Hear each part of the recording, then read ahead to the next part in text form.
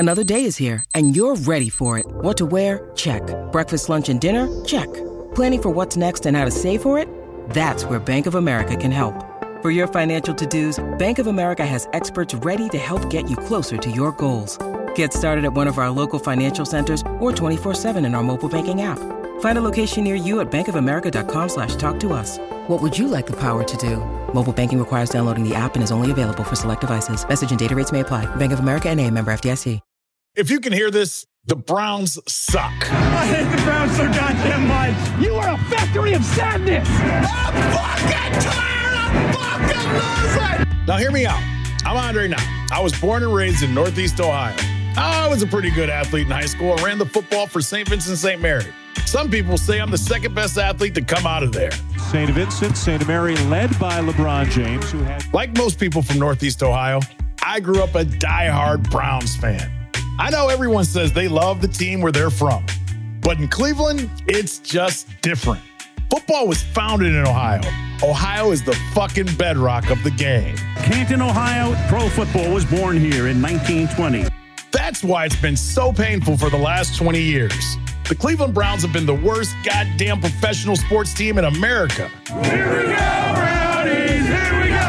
Woo, woo. In the 50s and 60s, the Browns were the model franchise. The Cleveland Browns are the champions of all professional football. They were legends. Jim Brown, Otto Graham, the namesake, Paul Brown. How in God's green earth did the Browns stay this bad for this long? The NFL is designed for parity. The bad teams are given the best chance to get better through the draft and scheduling. And yet, the Browns have been a monumental dumpster fire year after year after year. And through it all, the Browns fans stayed. We Brown fans are nuts. I will see you all right here when the Cleveland Browns win the Super Bowl. And I'm out. This is the unbelievable story about a team that was the Michael Jordan of losing, the New England Patriots of dysfunction. A story about the fans and the city that stuck with the Browns in spite of it all. The Red Sox reversed the curse in 2004. In 2016, the Cubs, they did what they did. Which leaves the Browns, the last great American underdog story. But to be an underdog, you got to start at the bottom. So we're going back to the worst year of it all, 2017, the real rock bottom. Buckle up, folks. I'm Andre Knott. Welcome to Brownstown. When you think about the saddest thing that happened since they've been back, like the worst period, was it 0-16? Was it Brandon Weeden? Sure. No, it was 0-16. 0-16. You ever heard a team going 0-16? 0-16, 1-15, Hugh Jackson. I was there when he got fired after the 0-16 season. You know, you Browns fan, you got to be tough. That's all there is to it. You got to be tough. You got to know how to cry, when to cry, and when not to cry, and, you know, when to just to throw your arms and say, okay, I'm going to move on to something else for now. 0 wins, 16 fucking losses. On New Year's Eve 2017, the Cleveland Browns did what they do best. Lose in demoralizing fashion to the Pittsburgh Steelers at Heinz Field. Kaiser under pressure, somehow escapes. Kaiser's pass is incomplete. Right through the hands of Coleman, and he can't believe it. You know the worst part was? The Browns actually made a game of it. Deshaun Kaiser threw for 300 yards and 2 TDs. Josh Gordon stopped smoking long enough to rack up 115 yards receiving. And the Browns even got within 4 points after making a field goal. Don't get me started on field goals. From Parkey. Is no good. God damn. Longtime voice of the Browns, Jim Donovan, knew nobody was enjoying the games. But he was still trying to keep fans from turning off the radio and running towards the 480 bridge. Maybe this will be the day. That was the attitude that you always took. And you never know what's going to happen. You never know what's going to happen in a game. Even when the Browns are 0-16, it's not predetermined. Things can happen and they can win the game. You have to be prepared for that. But you have to be honest, too. I mean, if it's not going well, you have to be able to say it's not going well. Believe me. And that day, it did not go well. They crushed our dreams. Football infamy for the 2017 Cleveland Browns.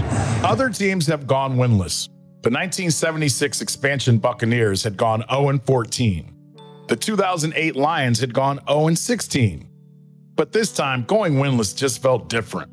The season before, the Browns also went 1-15, meaning they had the lowest two-season win total in NFL history. This was an historic rock bottom. Yet, Browns fans stuck around. It's hard to articulate how much Browns fans love this team.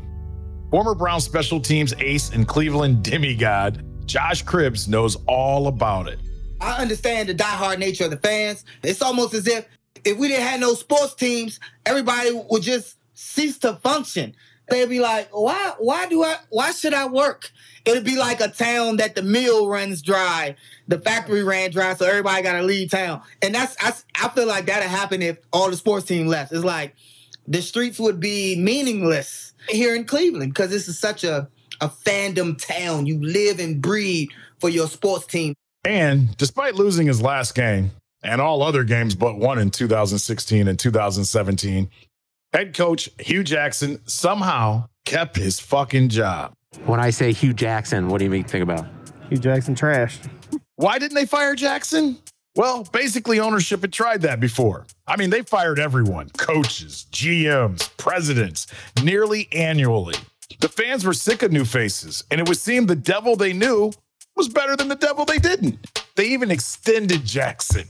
But honestly, we would need a whole other podcast to talk about that decision. To be fair to Hugh, and that's tough, everyone was on his bandwagon in 2016 when he was hired away from the rival Cincinnati Bengals. We got the right guy for the Cleveland Browns. He is smart, he's tough, he's confident, he's competitive. He's been a head coach before, and I think he's going to be a great head coach for the Cleveland Browns. Browns owner Jimmy Haslam thought he made the right choice. That's why he made it. But so did others. ESPN and SB Nation ranked Jackson as the best coaching hire of 2016. Fans, like Cleveland-based comedian Mike Polk, were enthusiastic as ever. This fan base doesn't help when we're making these hires. You know, like we were excited about Hugh Jackson. We liked, and who wouldn't? He has a good story and he said the right things and stuff like that. But he depresses me. I honestly can't. He bums me out, man. Like he's so transparent in his insecurities and what he's trying to do all the time, and he's not getting away with anything. And it's just embarrassing to watch. What the fans didn't know was that Hugh Jackson had been set up to fail. You see, Jackson had been hired by then VP of Football Operations, Sashi Brown, who everyone kept saying is an analytics guy, like Brad Pitt in Moneyball. And Sashi immediately started tearing the team down to the studs. It was the NFL version of Sam Hinkie's Philadelphia 76ers process. What the process does is it builds in a failure period to maximize draft assets, which was a great idea for the Browns, who had proven to be very good at failing. The one small problem with this plan was nobody told Hugh Jackson anything about it. What I was told is that football was going to lead analytics. And to me, that was never the case. Analytics led football. That was from an interview with BNC News. But you're going to hear a version of this story a lot. Browns ownership, sometimes accidentally and sometimes on purpose, pits their front office against their coaching staff, or their coaching staff against their quarterback, or the coaching staff against the fans. This time they had Sashi Brown's burn it to the ground strategy versus Hugh Jackson's trying to prove he was a viable head coach. Pat McManaman knew what went out because the roster was fucking awful. If you remember the game in London they lost to Minnesota. And in the post game, he very matter-of-factly stood at the front of the room and said, we were in it for a half, then we made some mistakes. And, the way this team is, we got to be perfect to have a chance to win a game. And when he said it, I said to myself, yeah, he's right. This roster is so bad that they cannot afford a single error.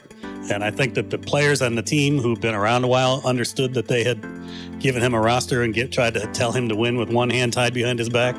Now, could he have won 3 games? Yeah, sure. But is the town or is anyone going to be any happier if he's 3-13? No. I don't know, Pat. I think the fans may have been happier. That was basically their average number of wins over 5 previous seasons. You might have rather won 2. 3-13 means you're fired. But 0-16 means you're fired and never head coaching again. Hugh's pain was Sashi's gain. 0-16 was going to plan Sashi's plan. If you think about it that way, the Browns had a great season. Absolutely fucking not. Hey, man, you got to give me something.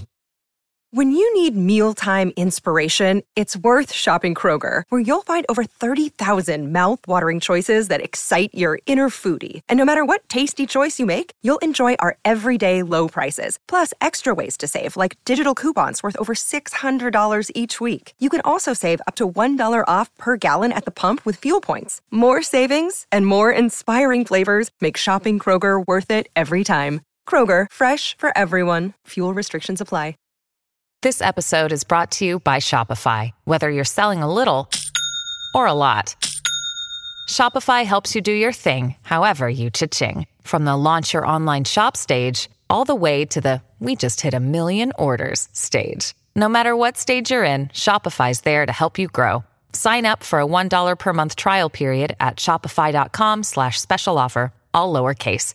That's shopify.com/special offer. I wasn't the only fan looking for something positive to take from a garbage year. Browns fans planned a perfect season parade. They trudged through the slushy streets of Cleveland on January 6th in 6-degree weather, celebrating being the best at being the worst. This pissed me off. I don't know why it hurt so much.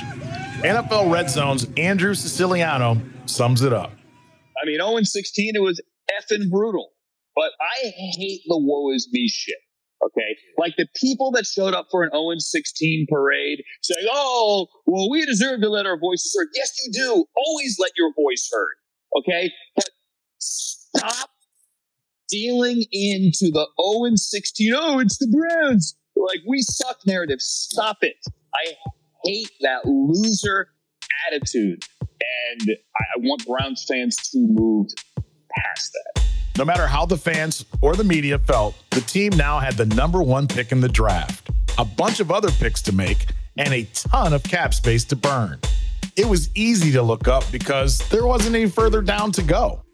But there was one last embarrassment waiting for Cleveland before they could flush the 2017 season.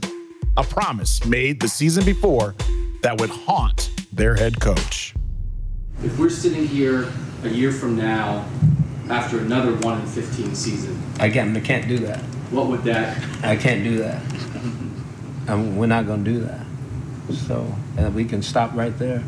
I'm not doing that.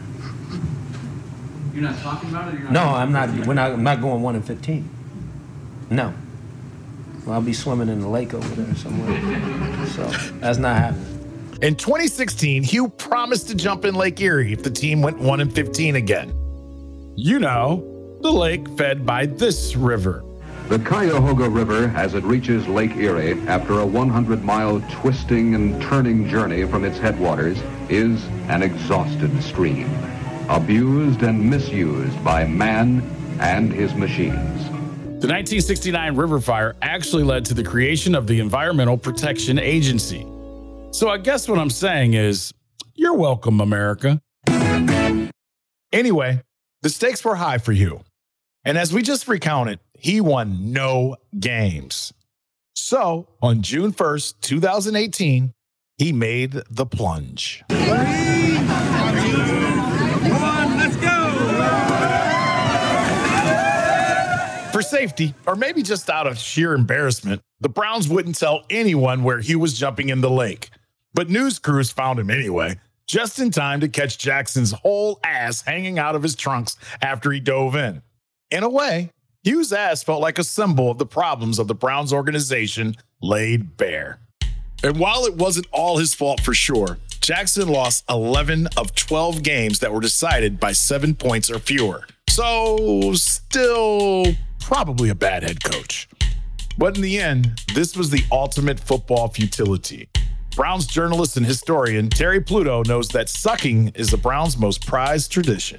What every new regime didn't realize is that when you come in, you inherit the sins of the past. And on top of it, you are almost blamed for it, even though you weren't here. It didn't take long after the initial hope that this will be different, all of a sudden the list of sins would go next to your name, most of which you didn't commit. They messed up some too. But again, when they always inherit the sins of the past. It's this chain of events, the mistakes that snowballed out of control, the ever-increasing fan impatience to be good, the vast list of names who have come through the turnstile at owner and head coach and GM and quarterback that tells the story of the Cleveland Browns and why us fans still love them after they have sucked beyond all reason for 20 seasons. They say tragedy plus time equals comedy. If that's the case, the Browns are the funniest sitcom of the last 20 years. But in order to enjoy the show, you got to go all the way back to 1995, to the original sin. Do you remember where you were when Art Modell took the team away? Yes, I was in Iraq. Oh, wow. I was the worst day of my life, and I was in Iraq. Were there other Browns fans? Oh, yeah, we cried. Grown men in Iraq crying when he took that team out of here. That's next time on Brownstown.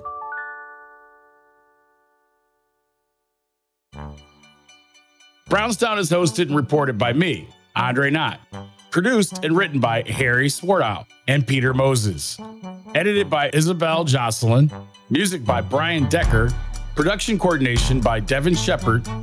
And production assistance by Miriam Khan, Michael Ehrlich, Shweta Surendran, and Zach Jackson. Brownstown is a Blue Wire podcast and executive produced by Peter Moses and John Yells. See you next time.